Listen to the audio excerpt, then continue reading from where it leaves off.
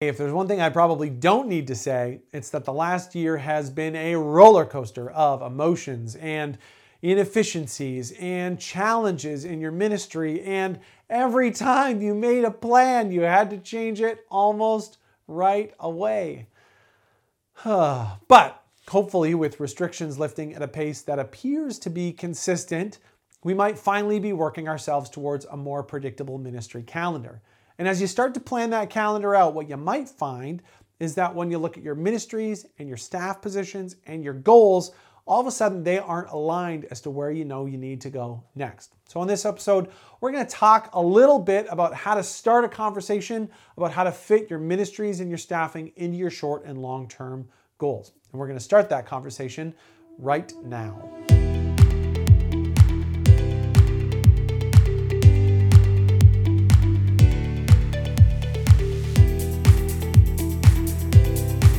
Well, hey there and welcome back. My name is Mike. I'm one of the founders of Church Helper, and our goal here at Church Helper is to help churches make every decision on purpose.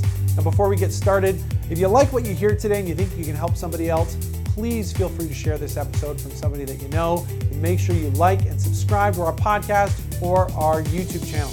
Let's get right into it today. Let's talk a little bit about restructuring your teams and your ministries. Now, before we get into how to talk about restructuring your team or your ministries, there are three things that I just want to call to attention that I'm sure you know already, but it's always worth repeating this stuff again. So here are three things that we should make sure we know and remember before having this conversation.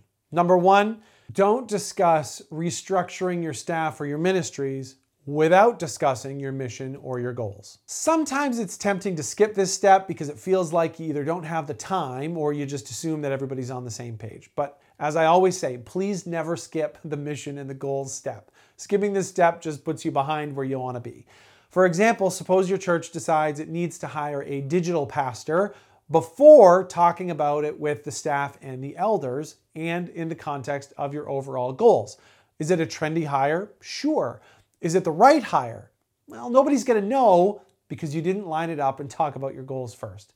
So before you have a conversation about staffing, have or revisit a conversation about your goals. Two, it'll help if you don't discuss restructuring ministries before examining current ministries. One of the things that we do here at Church Helper is we help churches with something that we call a ministry assessment. What we'll do is we'll look at a church's current ministries, we'll talk to their leaders, we'll review goals, and then we'll report on how we see things going. And in many cases, what we've learned is that a lot of ministries don't run the way they intended to, or they aren't accomplishing the goal they set out to accomplish in the first place.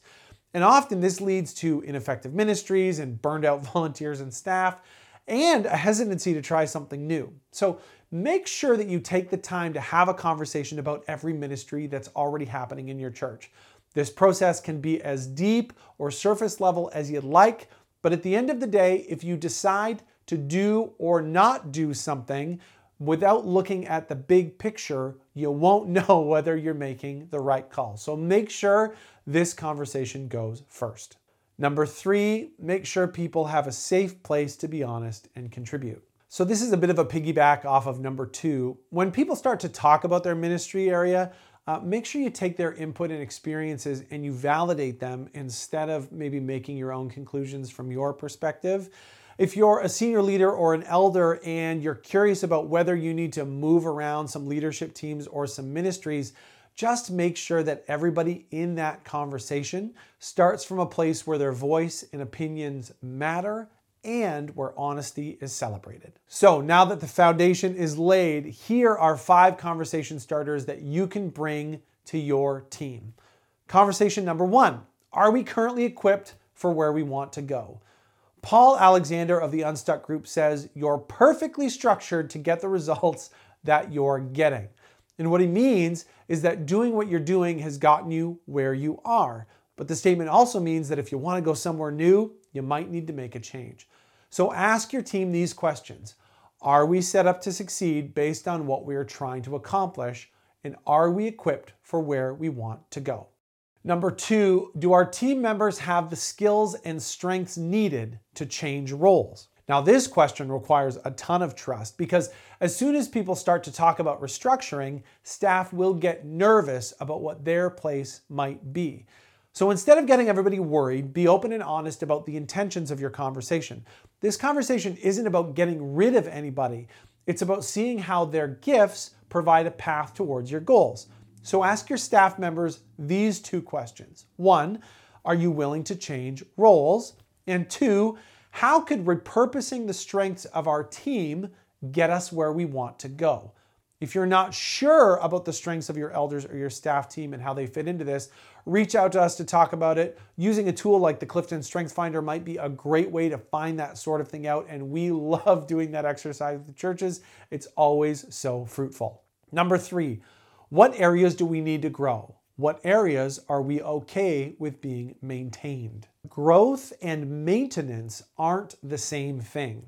A growing ministry requires future planning and strategies and long-term goals, but maintaining a ministry usually only requires keeping things the way they are right now.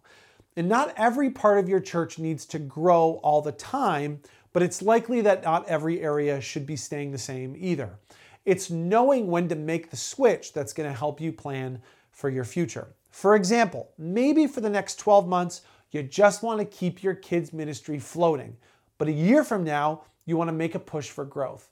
Talking about that now helps set expectations for the short term and the long term. And as a bonus, clear expectations help everybody's blood pressure go down a few beats. Number 4, do we need to end something to start something new? 2 things are finite in most churches: time and money. You only have so many hours in a day, and you only have so much money to invest. If your church is anything like most churches, it's likely that pre-pandemic, you were probably close to capacity on both. Now, that level or capacity probably means that if you want to add something new and you want it to go well, you're going to have to take something away too.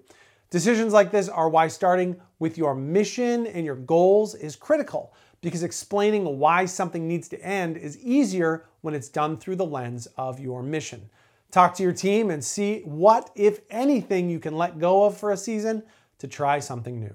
Number 5, do we need a new staff member or someone on contract with a specific skill? Many churches have used contract hires for all sorts of things, and it might be time to lean into that idea a little bit more during this season of change. Like we talked about before, growth and maintenance just aren't the same thing.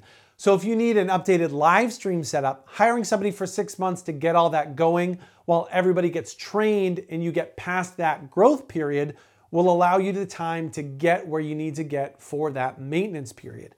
A contract hire does come with drawbacks, like somebody who's likely more focused on their task than the overall mission, but it shouldn't put you off track if you make sure that decision is on purpose.